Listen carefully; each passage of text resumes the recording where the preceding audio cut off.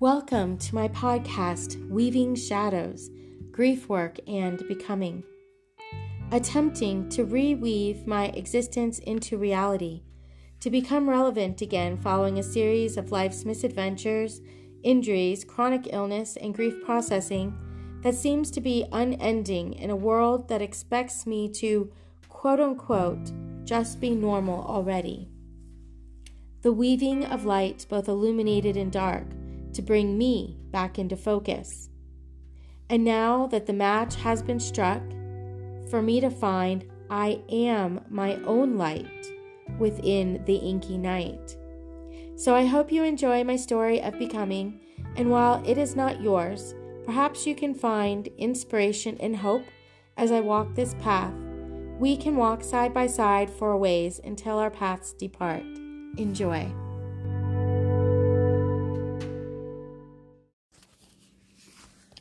Today I have a letter dated January 19th, 2024. The moon is waxing gibbous in the sign of Taurus. Dear friend, for those who live in a state of grief, it is the most important work they can be doing, transforming transformation at the atomic level. I could recite quotes from famous people and books to drive the point home to add validity to that statement. But anyone who is grieving, those who watch people grieve, already know the truth of it. It is a process that unfolds in its own time. You cannot rush it. It will not be hurried. It comes and goes in waves, spirals down and inward to the deepest depths of human consciousness. From the ashes of the great grass fires grief ignites, comes a sweet scent of the grandmothers, our ancestors. Here we can find inspiration, ideas that move us with a heated fervor so that we walk the borders of obsession, combined with a seeing of things that may cause us to look like madness incarnate. There is a range of emotions without control. We have to learn to live like water just to survive it at all. We build our boats from internal imagery and dreaming, coat it in the symbols of our consciousness, and pray it is strong enough to deliver us from the torrents of torments. Reality becomes twisted, or do we twist our reality? Some events are so horrendous to our psyches that something breaks. Not everyone returns. These characters are depicted in movies with extras whispering behind the backs of their hands. Oh, they were just never the same after. The poor soul, of course we are praying for their deliverance from this evil.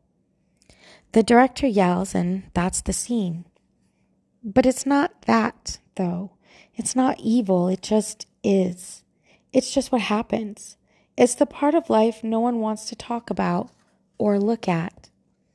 Did you know that I took my picture, my face, off the image of this podcast and replaced it with one of my paintings? Because it's one thing to hear about pain as an abstract suffering.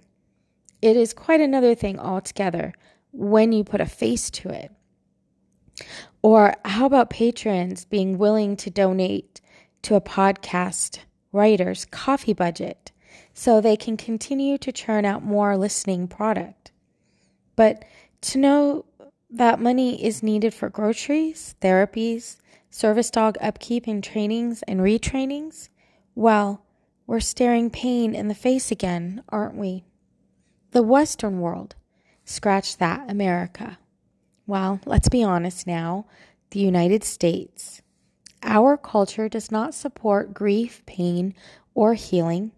We are not given space for these things, to feel, to learn, heal, and rise from these things. The suicides during the COVID pandemic closures, that's a painful awakening for many modernized cultures, that our pain is not being addressed, that we do not know how to handle or process grief, how to transform it.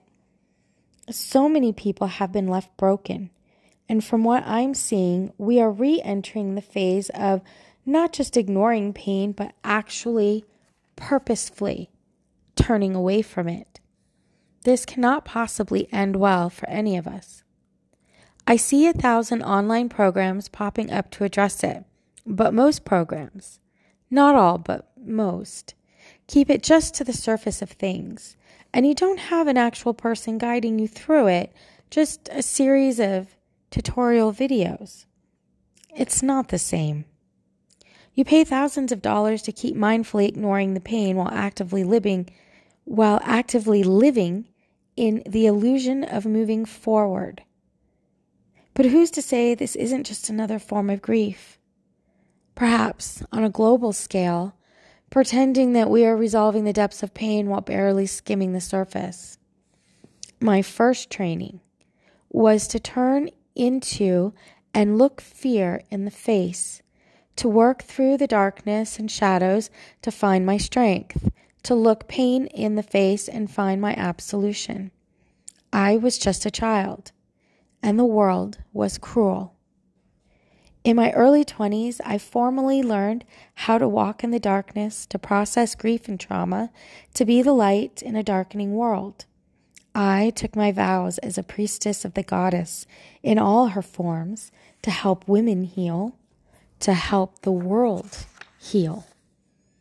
In my 30s, my sole focus was raising 3 children, babies, really, continuing my studies and building a community, however guided I went about it, backwards and inside out, mostly. All my best work is done this way.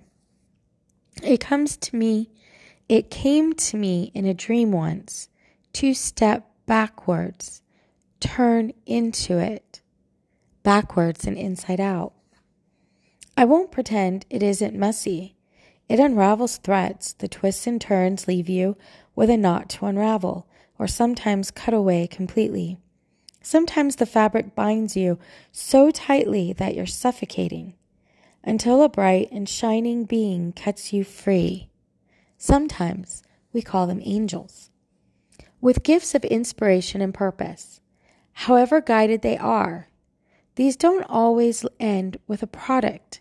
Sometimes, most times, it gives just enough hope to lift yourself up out of the quicksand and the muck and mire of your own personal interior swamp. You have to learn how to live in a swamp. We are swamp people now. There is healing and nourishment here. It is hiding. I grew up with a swamp next door, both figuratively and physically, in 5th grade. I swam through it as part of a field trip, the days before anyone was concerned with amoebas entering your brain through your ear, parasites burrowing into your immune system, snakes, leeches, or even gators consuming you as their own form of nourishment. I learned many things in this swamp. It had much to teach me. Many songs were written here, gifted from here. It became my lifelong place to grieve, process, transform, and celebrate. My children were introduced to its life, its critters, its voices, its silence, its gifts, its beauty.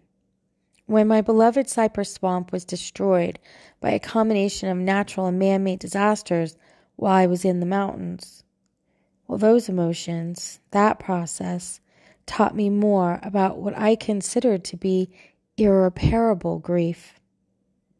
But then a decade later, hearing stories of how it was starting to come back taught me about healing. I painted what I could remember.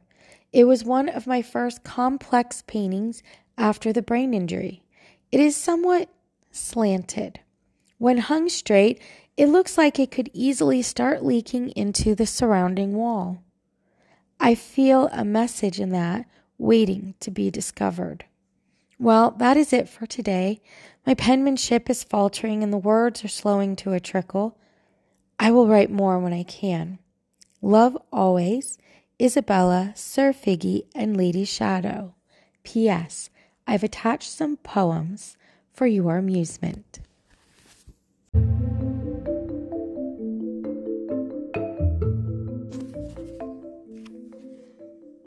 I am spiraling today.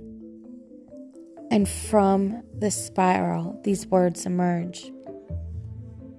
I want to scream like a banshee. I want to feel it echo through every fiber of my being, for all the noise to be silenced, for all the struggles to become non-existent. My shadow, forever tethered to my ankles, screams for me. She challenges me, mirrors me, pushes me, nipping at my heels. I am so tired of all the lying, the dishonesty.